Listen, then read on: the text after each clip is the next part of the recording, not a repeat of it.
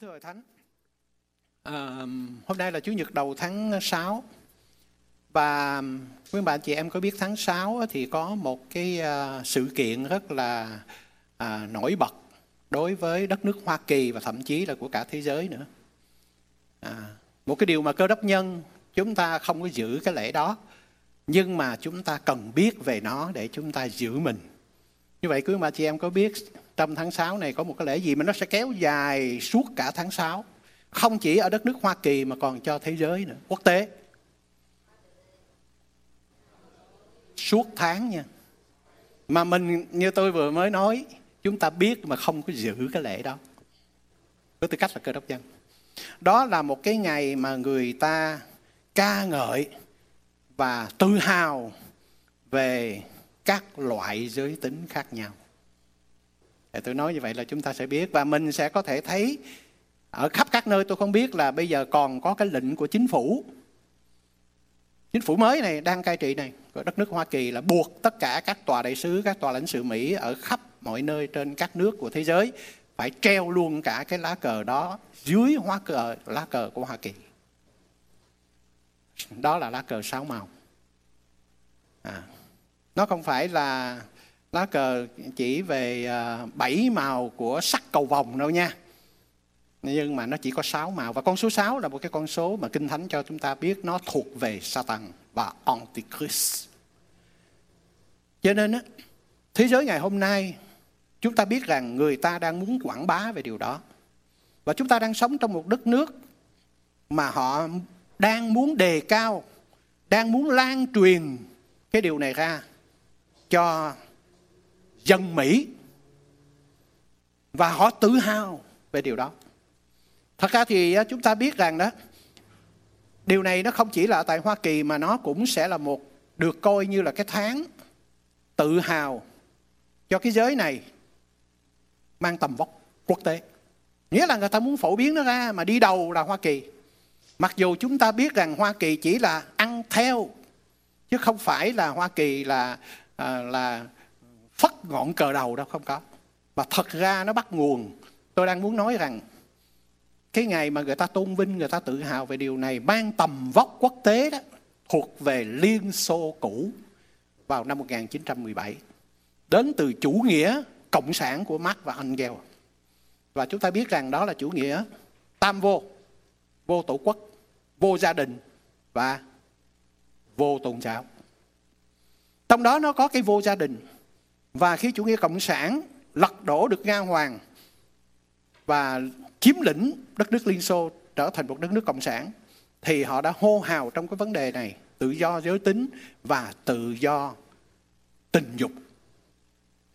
Đây không phải là lúc để nói điều đó, nhưng mà nếu nói về tầm vóc quốc tế đó, thì đó là bắt nguồn từ Liên Xô trong cuộc cách mạng đỏ. Cho nên Hoa Kỳ là đi sau, Âu Châu đi sau, rồi đến Hoa Kỳ ngày hôm nay đi sau. Nhưng mà chúng ta đã biết cái ảnh hưởng của nó có cái gốc rễ từ đâu. Cho nên chúng ta đang sống trong một cái thế giới như vậy đó. Và tôi muốn nói với quý bạn chị em là chúng ta phải có một thái độ sống như thế nào để chúng ta có thể giữ mình trong một cái thế giới đang trong sự băng hoại cực kỳ sa đọa, cực kỳ luôn, để nó dẫn tới sự diệt vong. Cho nên hôm nay tôi sẽ nói về điều mà chính lời của Đức Chúa Trời dạy cho chúng ta về một gia đình của một tín đồ hay là gia đình của tín đồ, nhưng mà lại sa ngã trong một cái thế giới như vậy. Và nó không chỉ là một cái lời cảnh tỉnh chúng ta về chuyện đã xảy ra trong quá khứ, mà cho chúng ta biết ngày hôm nay chúng ta đang sống trong cái thời đại giống y như vậy, trước khi Đức Chúa Trời sẽ đến và Ngài sẽ phán xét cái thế giới tội lỗi băng hoại này. Cho nên chúng ta cần phải tỉnh thức. Đó là đời sống gia đình của Lót, để chúng ta tìm hiểu về lý do tín đồ sa ngã. Bây giờ chúng ta hãy xem lời Chúa được chép ở trong thơ Phi-e-rơ thứ nhì đoạn 2 câu 6 đến 8. Kính mời Hội Thánh đồng đứng lên và lắng nghe lời của Chúa. Phi-e-rơ thứ nhì đoạn 2 câu 6 đến câu 8 tôi sẽ được tuyên đọc.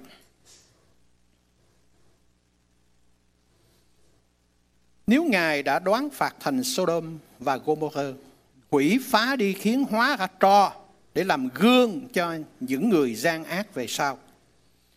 Nếu Ngài đã giải cứu người công bình là Lót, tức là kẻ quá lo về cách ăn ở luông tuồng của bọn gian tà kia.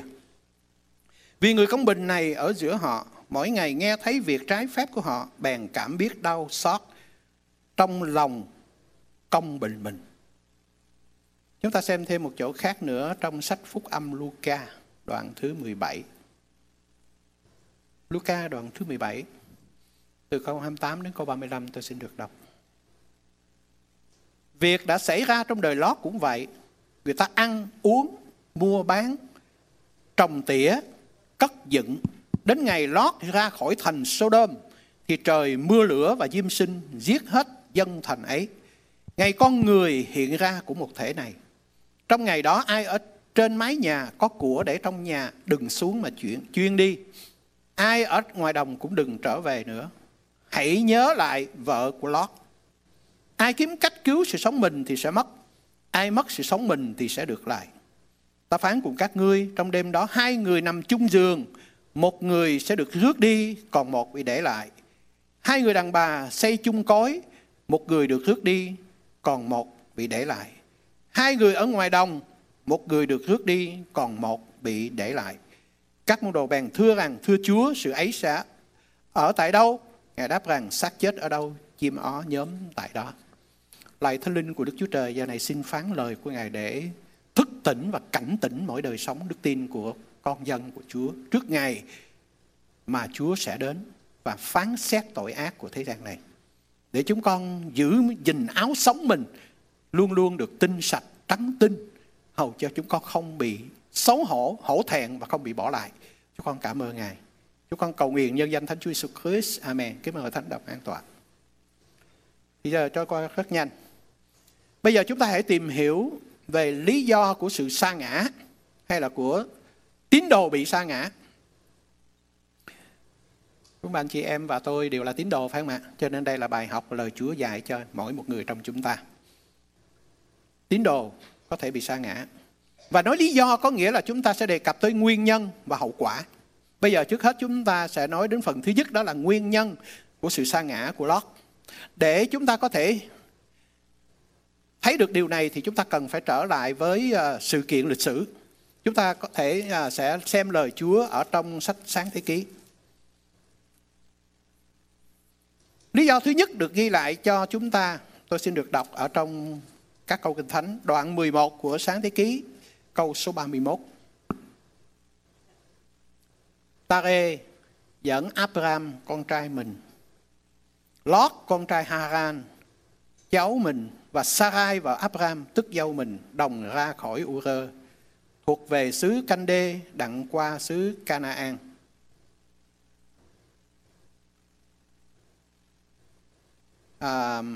Chúng ta lưu ý ha, Tare dẫn Abraham con trai mình và Lót. Ở trong đó có ông Lót. Chúng ta biết rằng Lót á, là cháu nội của Tare và có người bác á, là Abraham. Tức là Abraham là anh của cha của Lót, là Haran đó.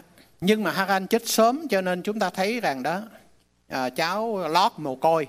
Và bởi vậy mà chúng ta thấy rằng ông nội là Tare đó thì đã dẫn Abraham và Lót đi qua đến ở tại Charan.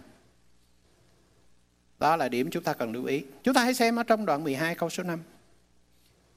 Và Đức Giê-hô-va, câu số 5.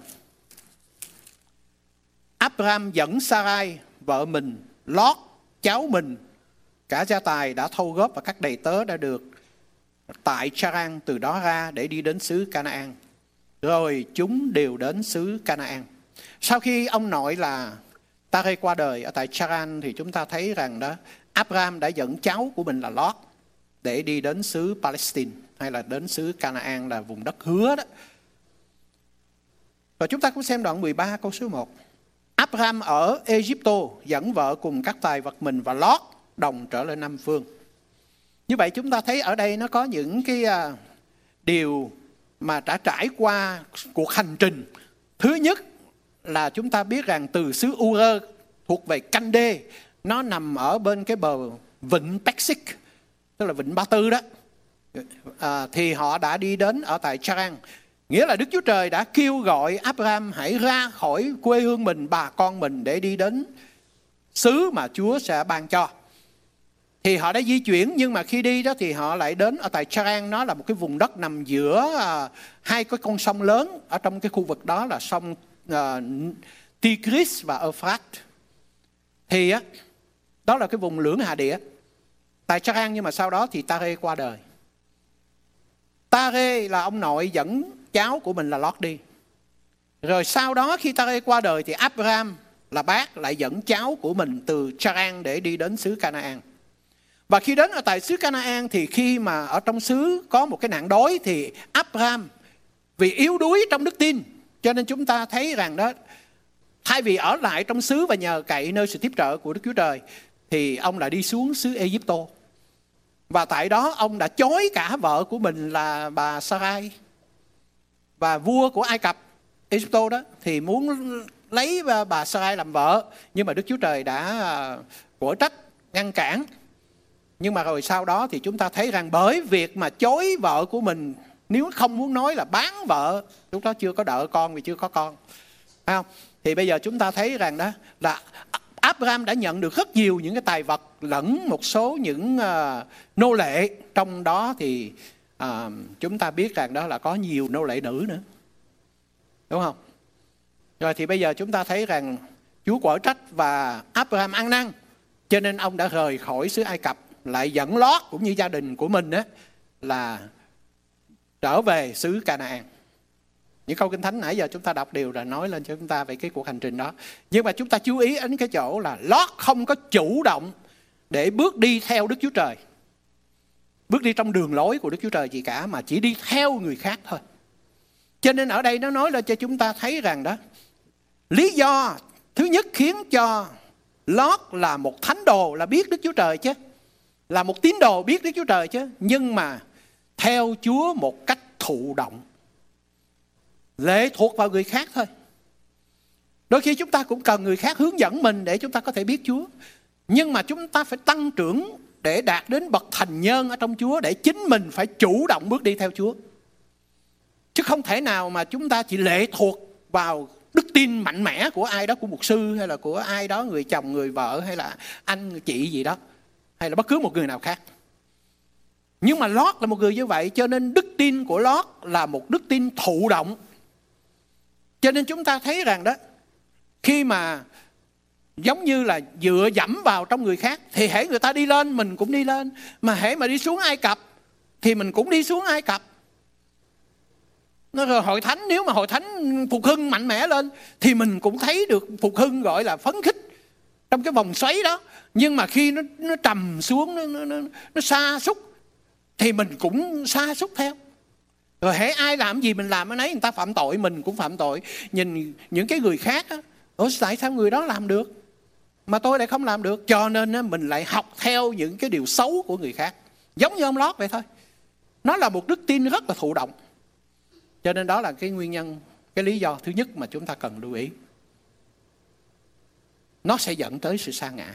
Nhưng mà đây là những cái gì sâu xa trong gốc rễ của nó. Bây giờ lý do thứ nhì, chúng ta hãy xem đoạn 13 câu số 1 và câu 10 đến câu số 13. Tôi đọc lại câu số 1 của đoạn 13. Abraham ở Ai-cập dẫn vợ cùng các tài vật mình và Lót đồng trở lên Nam phương. Rồi câu số 10. Lót bèn ngước mắt lên, thấy khắp cánh đồng bằng bên sông Giô-đanh là nơi trước khi Đức Giê-hô-va chưa phá hủy thành Sodom và Gomorrah, thảy đều có nước chảy tưới khắp đến Soa. Đồng đó cũng như vườn của Đức Giê-hô-va và như xứ Ai-cập vậy. Lót bèn chọn lấy cho mình hết cánh đồng bằng bên sông Giô-đanh và đi qua phía đông. Vậy hai người chia rẽ nhau. Abraham ở trong xứ Canaan, còn Lót ở trong thành của đồng bằng, và dời trại mình đến Sodom. Và dân Sodom là độc ác và kẻ phạm tội trọng cùng Đức Giê-hô-va. Bây giờ chúng ta thấy rằng đó là khi mà đi theo Abraham trong lúc ông yếu đuối sa sút đức tin, phải không? Thì ông đi xuống dưới Ai Cập. Sau đó Chúa tỉnh thức cáo trách ông, thì ông rời khỏi nơi đó để trở về Nam phương, tức là trở về xứ Canaan. chỗ mà Đức Chúa Trời muốn. Và chúng ta nhớ là đem theo nhiều tài vật lắm nha, từ xứ Ai Cập, rồi nhiều nô lệ, trong đó có nàng Aga nữa. Mà vậy sao tạo nan đề cho Abraham đó, để sanh ra thằng Ismael đó. Nhưng mà chuyện đó không liên quan tới bài giảng của chúng ta. Thì như vậy chúng ta thấy rằng Lót đi theo người khác thôi. Và rồi bây giờ chúng ta thấy rằng đó, khi mà có cái vấn đề tranh chấp giữa bác mình và chính mình về cái vấn đề của những con chiên của bầy vật, để chọn một cái vùng đất để mình sống, thì chúng ta thấy rằng ở đó thì ông Lót, ông đã lựa chọn như thế nào? Ông nhìn vào thành Sodom và Gomorrah. Ở đó vì cớ ông đã từng đi xuống Ai Cập với lại bác mình là Abraham, đã thấy ở tại nơi đó nhiều cái nó tài vật thế này thế kia ha. Cho nên là bây giờ ông nhìn thấy cái vùng đất này nó hứa hẹn lắm. Và Ai Cập là một cái vùng đất mà ngoại đạo, một cái vùng đất mà chúng ta biết rằng nó thiên về quyền lực và của cải vật chất. Cho nên chúng ta thấy rằng đó, ông đã chọn để sống tại Sodom và Gomorrah. Và chúng ta nhớ rằng cái chữ Sodom ngày hôm nay ở trong tiếng Anh có chữ sodomy. Thì sodomy nó chỉ về đồng giới tính. Thì bây giờ chúng ta thấy rằng đó, ông đã chọn để sống ở tại Sodom. Và Kinh Thánh lời Chúa nói rằng dân Sodom là độc ác và là kẻ phạm tội trọng cùng Đức Giê-hô-va. Để có thể hiểu được điều này, chúng ta thấy phải dò xem Kinh Thánh rất nhiều. Thì giờ này không cho phép chúng ta xem. Quý bà chị em về xem ở trong Thơ Rô-ma đoạn 1, thì chúng ta sẽ thấy Đức Chúa Trời Ngài nói đến cái tội của Sodom là như thế nào. Tức là sodomy là gì. Cho nên chúng ta biết rằng đó là tội ác, là tội trọng đối với Đức Chúa Trời. Nhưng mà ông Lót đã chọn để đến để sinh sống tại nơi chốn đó. Rồi, người Việt Nam chúng ta đó thì có ví sánh của một cái đời sống mà nó lệ thuộc vào hoàn cảnh và con người á. Đặc biệt là những người nào mà sống ở miền Tây sông nước thì chúng ta thấy cái hiện tượng này. Nó có một cái loại cây mà nó mọc ở trên nước á. Và rồi hễ mà nước lớn, phải không, thì nó sao? Trôi lên. Còn nước ròng, nước rút thì sao? Thì nó trôi xuống.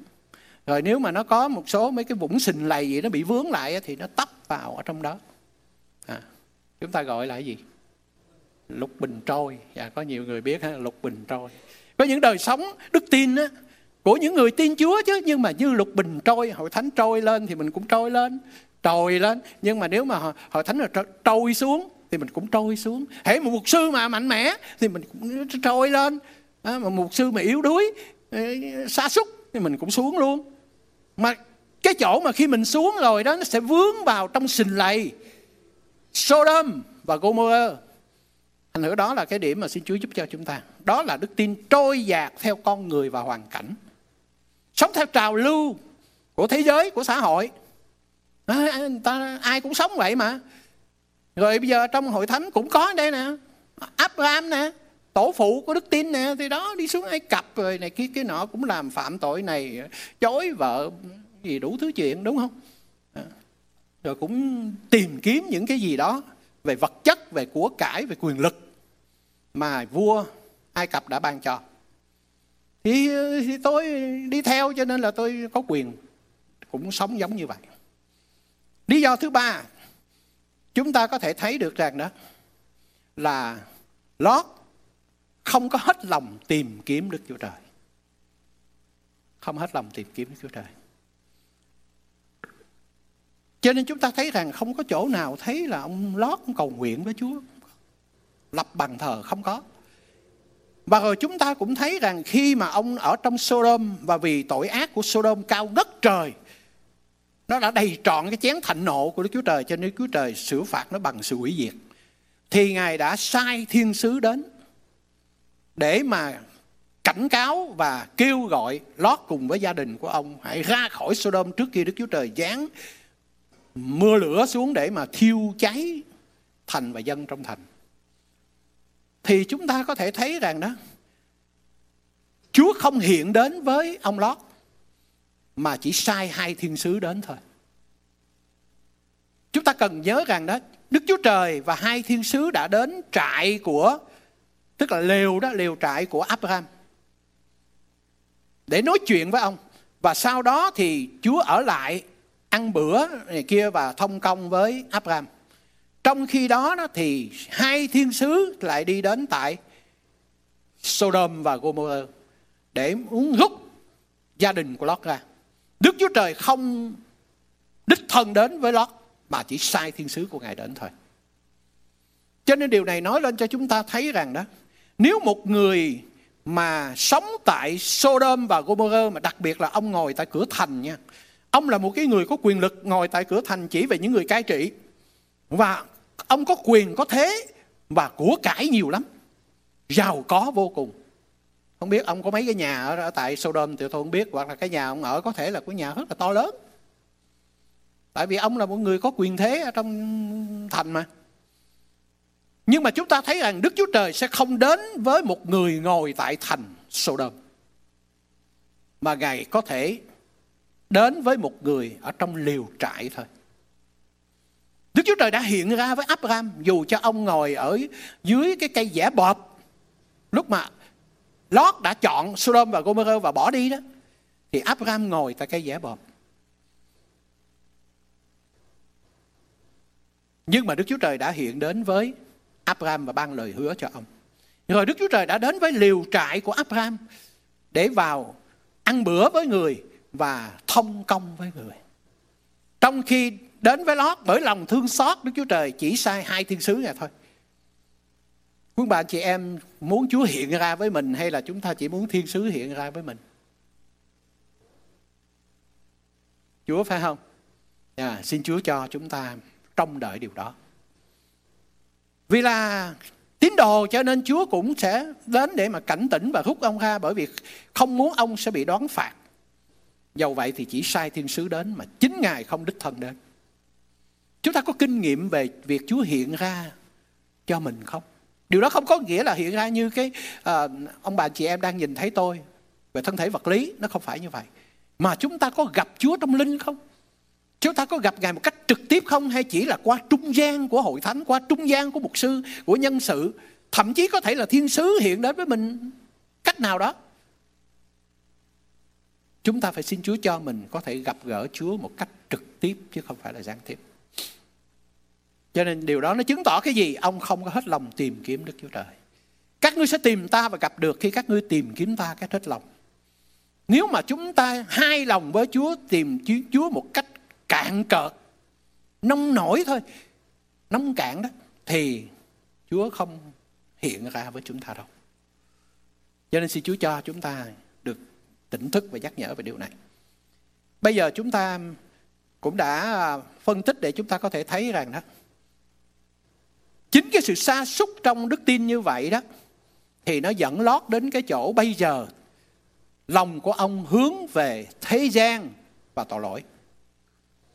Chúng ta đã nhớ rằng nó có 3 cái địa danh mà ông Lót đã đi qua. Thứ nhất là ở tại Ur, thành Ur xứ Canh-đê, quê hương của họ. Thì đã rời khỏi cái nơi chốn đó rồi đi đến Ai Cập. Đó là cái nơi chốn thứ nhì. Và thứ ba là Sodom và Gomorrah. Điều này cho chúng ta thấy như thế này. Ở tại Ur xứ Canh-đê đó là một cái nơi của sự thờ lại hình tượng.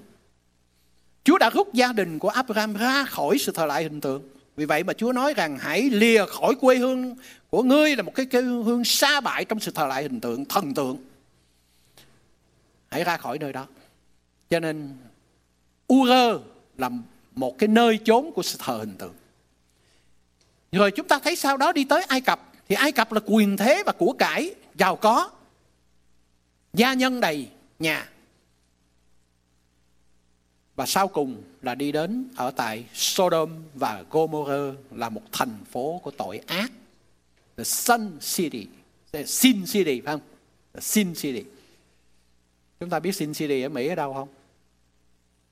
Rồi chúng ta biết rồi ha, Las Vegas. Thì bây giờ chúng ta thấy nó là một cái thành phố của tội ác.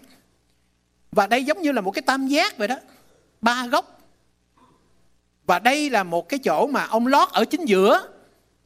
Đời sống của chúng ta ngày hôm nay cũng ở trong cái tam giác này. Chúng ta thấy rằng thế giới chung quanh chúng ta là một thế giới của sự thờ lại hình tượng và thần tượng. Chúa có thể rút chúng ta ra khỏi cái điều đó. Khi chúng ta tin Chúa, Ngài rút chúng ta ra khỏi cái sự thờ lại hình tượng, thần tượng và những cái tín ngưỡng văn hóa sai lầm. Rồi chúng ta thấy rằng đó, chung quanh chúng ta đây vẫn còn là một cái thế giới như Ai Cập. Một cái chỗ mà người ta coi trọng về quyền thế, tìm cầu sự giàu sang. Và cái góc thứ ba đó là Sodom và Gomorrah. Một cái thế giới của đời sống băng hoại. Chúng ta thấy rằng người ta chỉ còn sống để thỏa mãn những cái gì đó của tư dục, tình dục một cách vô lối. Cho nên nó là một cái xứ tội ác. Và chúng ta hãy cẩn thận, vì nếu không chúng ta có thể trôi dạt. Đối với một cái người mà giống như Lót á, theo Chúa một cách thụ động nè, đức tin lệ thuộc vào ở nơi người khác nè, không hết lòng tìm kiếm Đức Chúa Trời nè, thì nó sẽ dẫn mình đến cái chỗ bị trôi dạt vào trong các thành phố như vậy đó. Mà cuối cùng thì chúng ta thấy rằng ông trôi dạt và định cư ở trong thành Sodom và Gomorrah. Đó là cái chỗ thấp nhất, cái chỗ mà nó tệ nhất về cái phương diện tội lỗi. Bởi vì ở đây nói rằng đó là một cái thành phố của tội ác và phạm tội trọng mà. Hãy cẩn thận. Đức tin chúng ta không có chỗ trung dung. Hoặc là nó mạnh mẽ, nó tăng trưởng, còn hai là nó sa sút và sa bại. Cho nên chúng ta phải hết sức là tỉnh thức trong việc này. Đừng để chúng ta bị trôi dạt. Nhưng đó là thế giới chung quanh chúng ta đây. Chứ cảm ơn Chúa là giữa thế giới đó vẫn có Đức Chúa Trời. Cho nên nếu chúng ta đi với Đức Chúa Trời thì chúng ta sẽ không có bị trôi dạt vào trong những cái nơi chốn đó. Nhưng đây là điều mà chúng ta cần phải cảnh tỉnh. Rồi cái điểm thứ 5 là cái nguyên nhân dẫn tới sự sa ngã của Lót. Đó là ông khinh thường cái sự tỉnh thức, nhắc nhở và cảnh cáo của Chúa. Chúng ta biết câu chuyện của cuộc sống Lót khi ông định cư ở trong thành Sodom và Gomorrah đó. Thì có một cái cuộc chiến của Kedorlaomer. Thì Kedorlaomer đã kéo cả liên minh của mình đến để mà đánh nhiều cái dân, nhiều cái thành, trong đó có thành Sodom và Gomorrah. Rồi bắt những người trong thành Sodom đó đi làm nô lệ, cướp của cải của họ. Và chúng ta biết rằng trong đó Lót cũng đã bị bắt. Và rồi khi Abraham hay sự việc như vậy á, thì ông đã huy động lực lượng của mình và nhờ cậy ở nơi Đức Chúa Trời, cho nên đã đến để đánh với cái liên minh của Kedorlaomer và giải cứu cho nhiều người, trong đó có cháu của mình là Lót. Chúa đã cảnh tỉnh ông rồi, nghĩa là Chúa cảnh cáo ông cái thành phố đó. Và Chúa đã dán cái sự kiện như vậy, đoán phạt đó ở một mức độ nào đó ở trên chỗ này. Quan trọng là để tỉnh thức đối với Lót và gia đình của ông.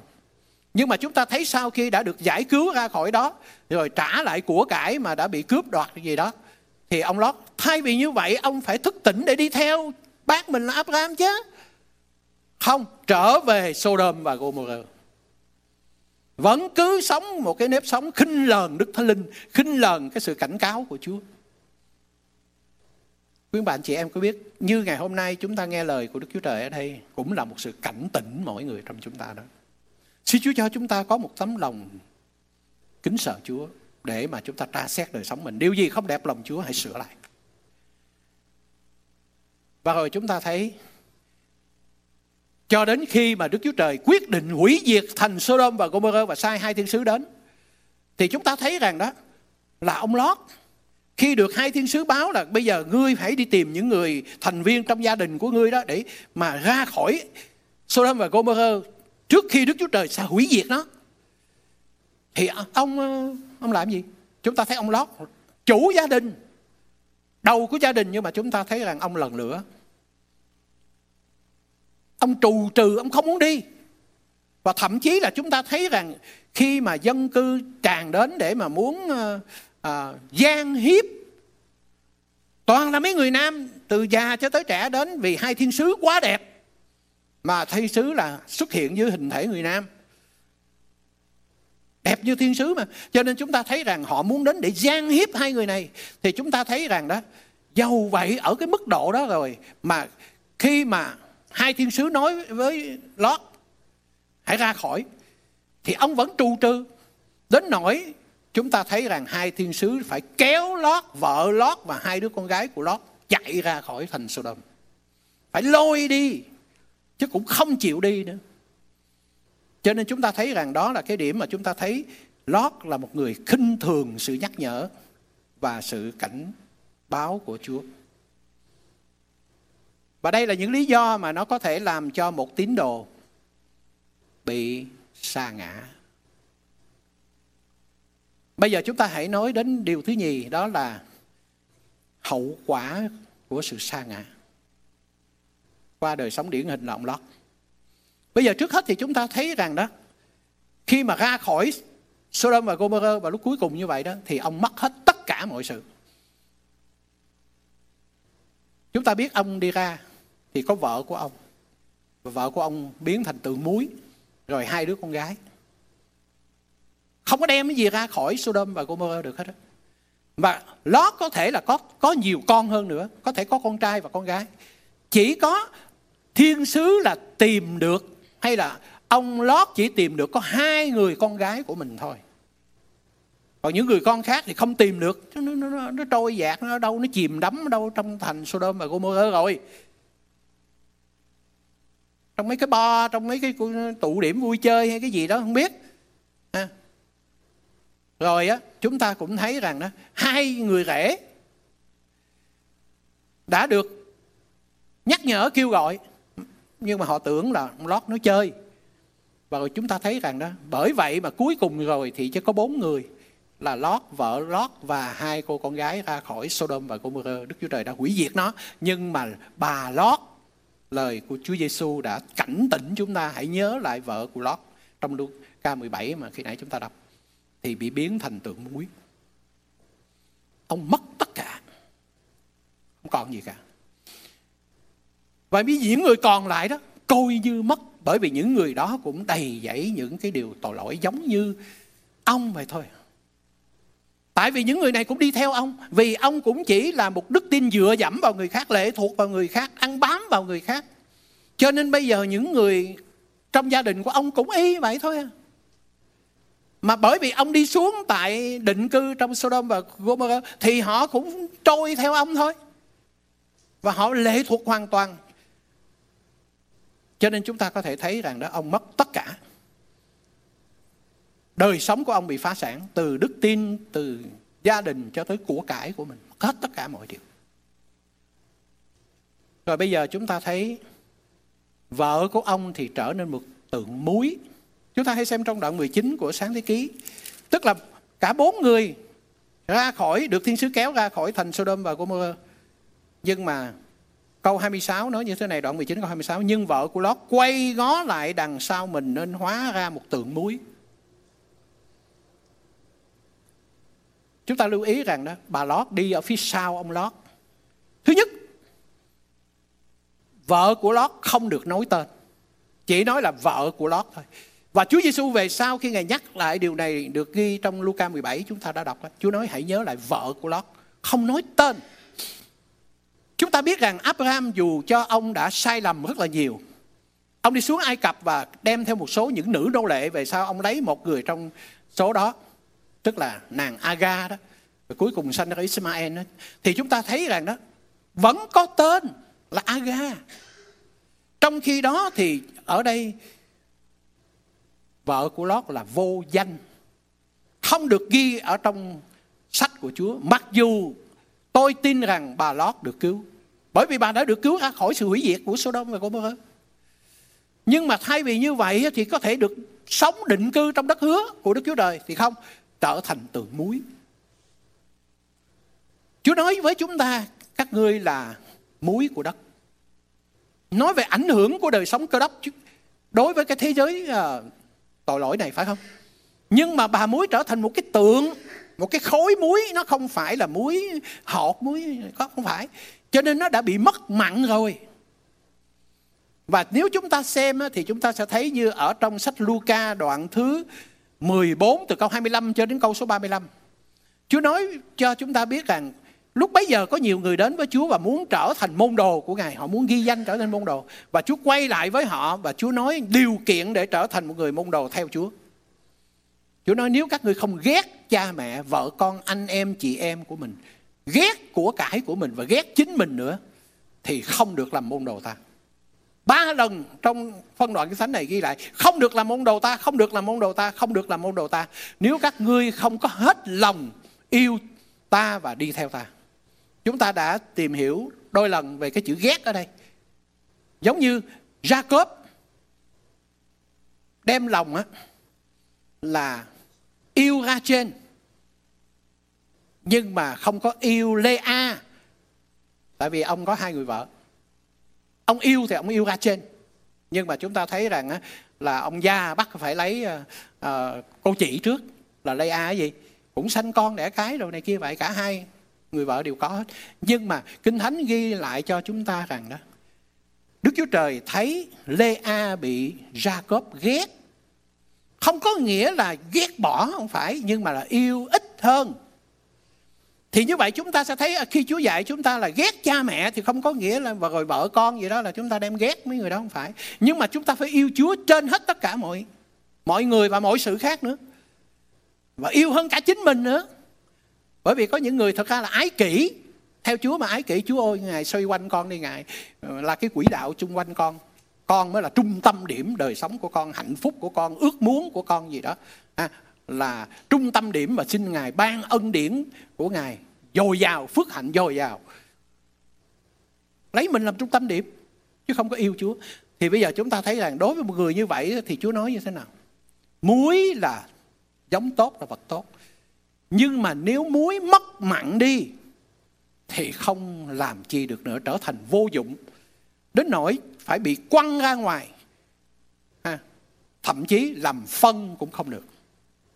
Đó là lời Chúa phán.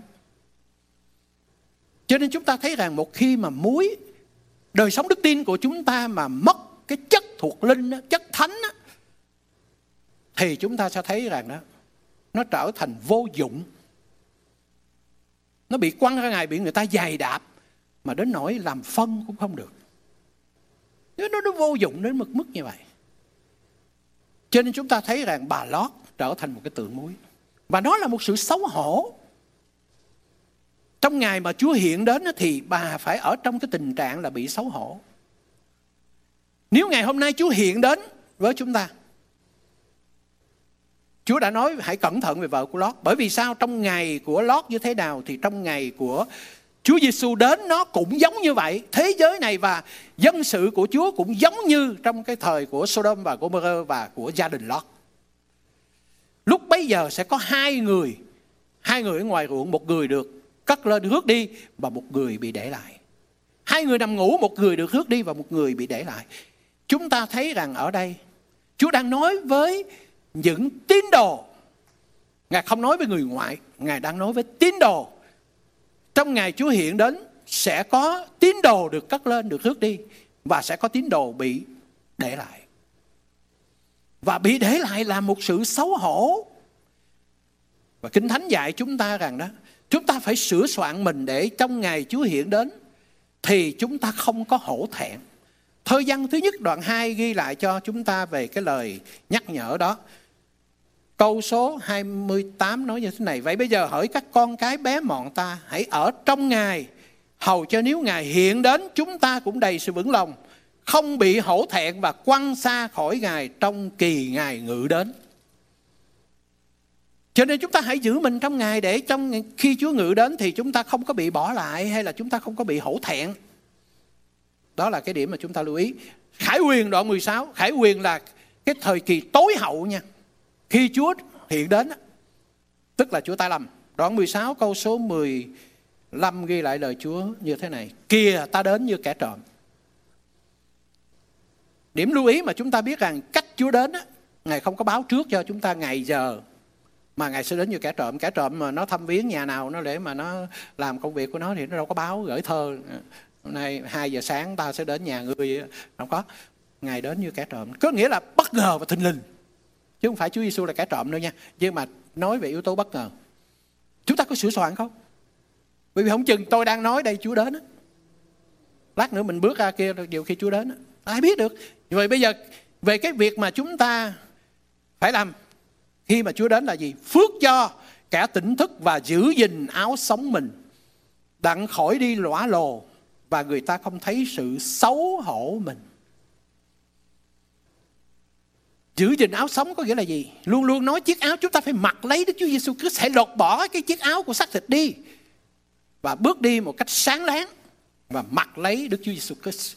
Nó chỉ về nếp sống của tín đồ, là người thuộc về Chúa. Chúng ta phải sống trong một nếp sống nên thánh. Nó là cách ăn nết ở của mình đó. Chúng ta nhớ rằng lúc bấy giờ trong gia đình của Lót ở tại Sodom và Gomorrah đó là một thành phố của tội ác. Chúng ta biết khi mà hai thiên sứ đến để nói với gia đình của Lót hãy nhanh chóng để rời khỏi, thì có những người nam như nãy chúng ta vừa nói, Đoạn 19 ghi lại cho chúng ta là có mấy người nam trong thành Sodom tới nói rằng hai người đẹp trai mà tới nhà ngươi đó hãy đem cho chúng ta, để chúng ta sẽ có những cái lạc thú với hai người đó. Và họ ép. Và ông Lót làm gì? Ông Lót nói rằng đừng có làm như vậy, đó là một cái điều xấu lắm. Bởi vì ông biết đây là hai người thiên sứ đến từ Đức Chúa Trời. Vậy có con gái ta đây nè, các ngươi hãy lấy đi. Hãy lấy, muốn làm gì đó thì làm. Ông là một con người mà chúng ta thấy rằng đó là con gái của mình, ông cũng muốn đưa cho mấy cái người đó để hành lạc nữa. Một cái người rất là xấu xa tối tăm, bởi vì ông ở trong Sodom và Gomorrah cho nên bị tiêm nhiễm thôi. Cái lối sống như vậy rồi. Và chúng ta sau này ta sẽ nói đến hai người con gái đó sẽ như thế nào nữa. Và rồi chúng ta thấy khi đi ra khỏi Sodom và Gomorrah rồi thì cái bà Lót, cái bà đi phía sau ông Lót, có sao chồng mình. Hãy cẩn thận quý bạn chị em, đừng theo Chúa xa xa, đừng đi theo cái người hướng dẫn mình trong đức tin xa xa, đừng có đi ở đằng sau. Lẽ ra là vợ phải đồng hành chứ.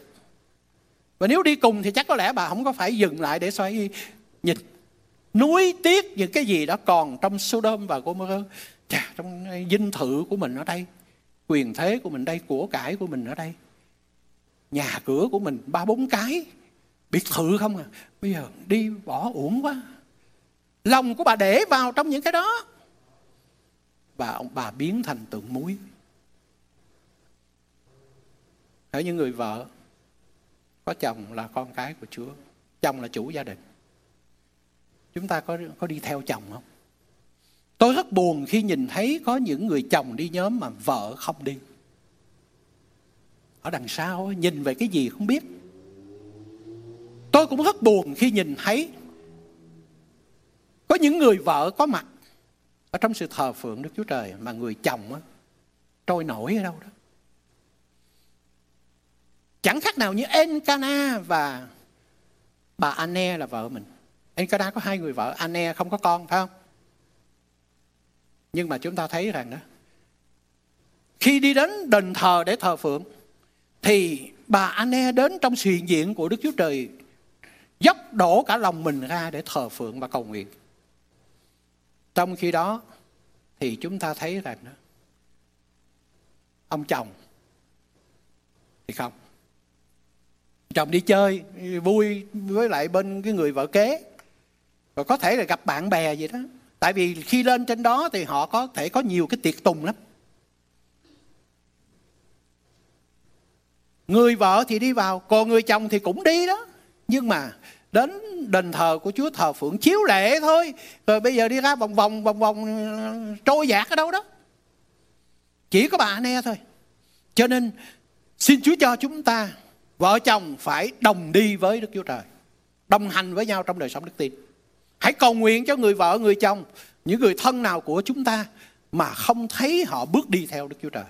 Đó không phải là một điều đơn giản đâu.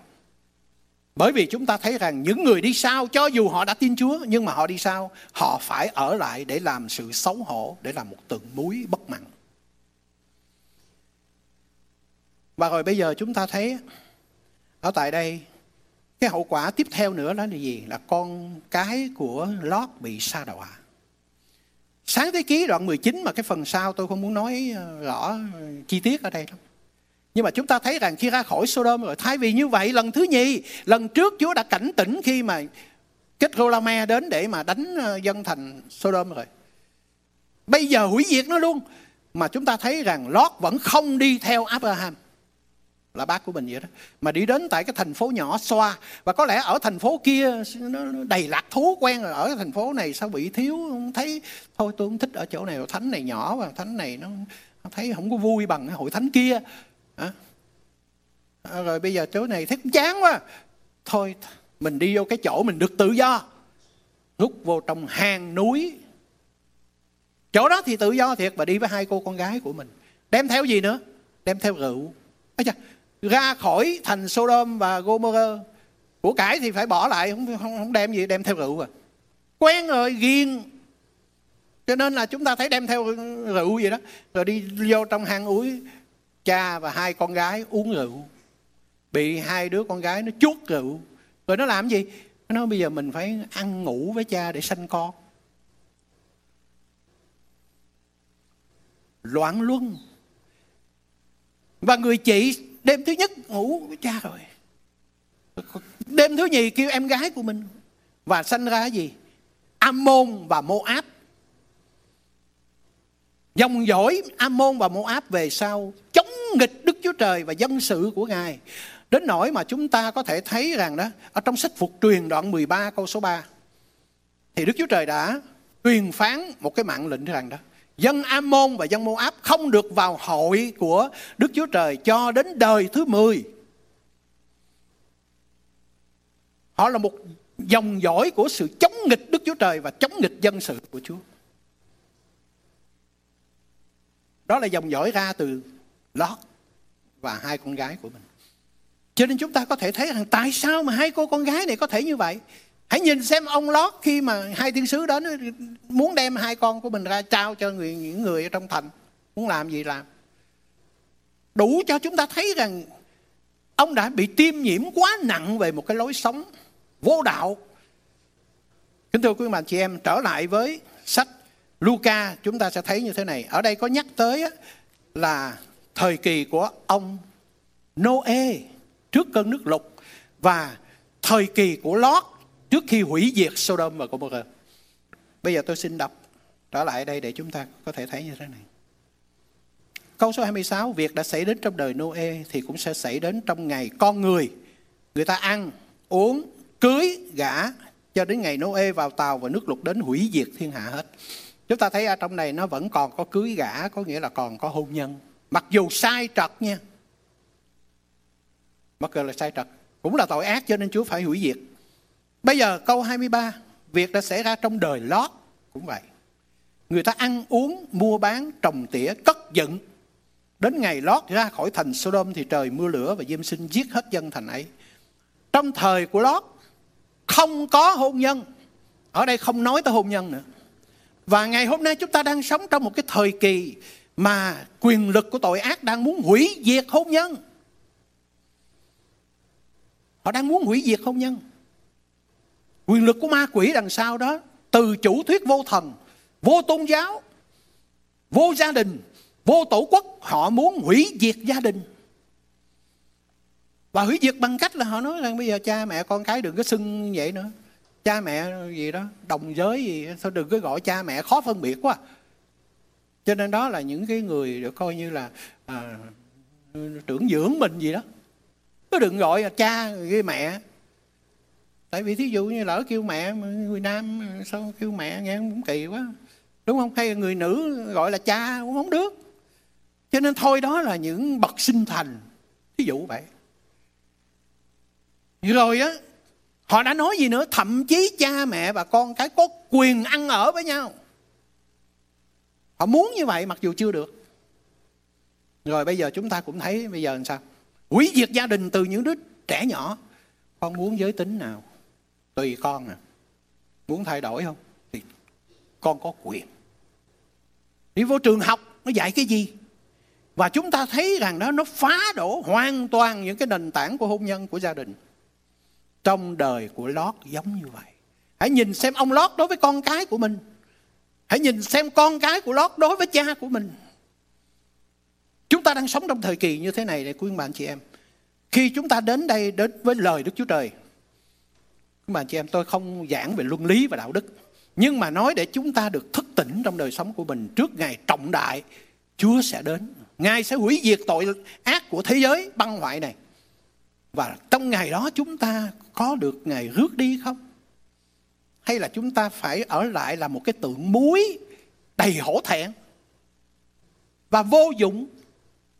Cho nên xin Chúa giúp cho chúng ta để lời của Ngài buổi sáng hôm nay đánh động trong đời sống của chúng ta, và như một hồi chuông để thức tỉnh đời sống của chúng ta. Hãy sửa lại. Đừng khinh thường những gì mà lời của Chúa cảnh tỉnh chúng ta, vì ngày của Chúa gần lắm rồi. Kính mời Thánh đứng lên, chúng ta đến với Chúa trong sự cầu nguyện.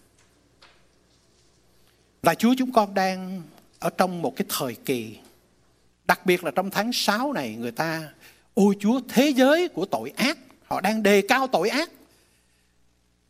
Họ đang phất ngọn cờ của họ lên để muốn, ôi Chúa, kêu gọi nhiều người hưởng ứng. Và đây là điều mà Chúa ơi, chúng con biết rằng nhiều người đã bị tiêm nhiễm rồi. Chúng con cầu nguyện để xin Ngài cho mỗi chúng con là những tín đồ. Chúng con là những người biết Ngài, tin Ngài.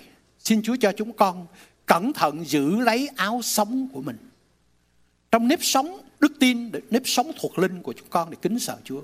Đừng để chúng con là những người đi sau. Đừng để chúng con là những người đi vòng ngoài, trôi dạt. Đừng để chúng con, Chúa ơi, đến hội thánh thì cũng làm một số điều, nhưng mà rời khỏi nhà thờ, chúng con lại chìm đắm trong thế gian. Chúa ơi, vẫn còn có 3 thành phố, Ur, Ai Cập và Sodom cùng Gomorrah vây chung quanh chúng con đây.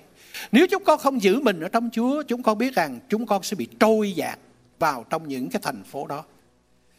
Chúa ơi, chúng con cầu nguyện xin Ngài cứu chúng con ra khỏi những điều này, cứu chính mình con nữa, để lời rao giảng này chúng con sẽ không phải chỉ nói với người khác, mà hãy nói với chính mình, nhận lấy điều này cho chính mình.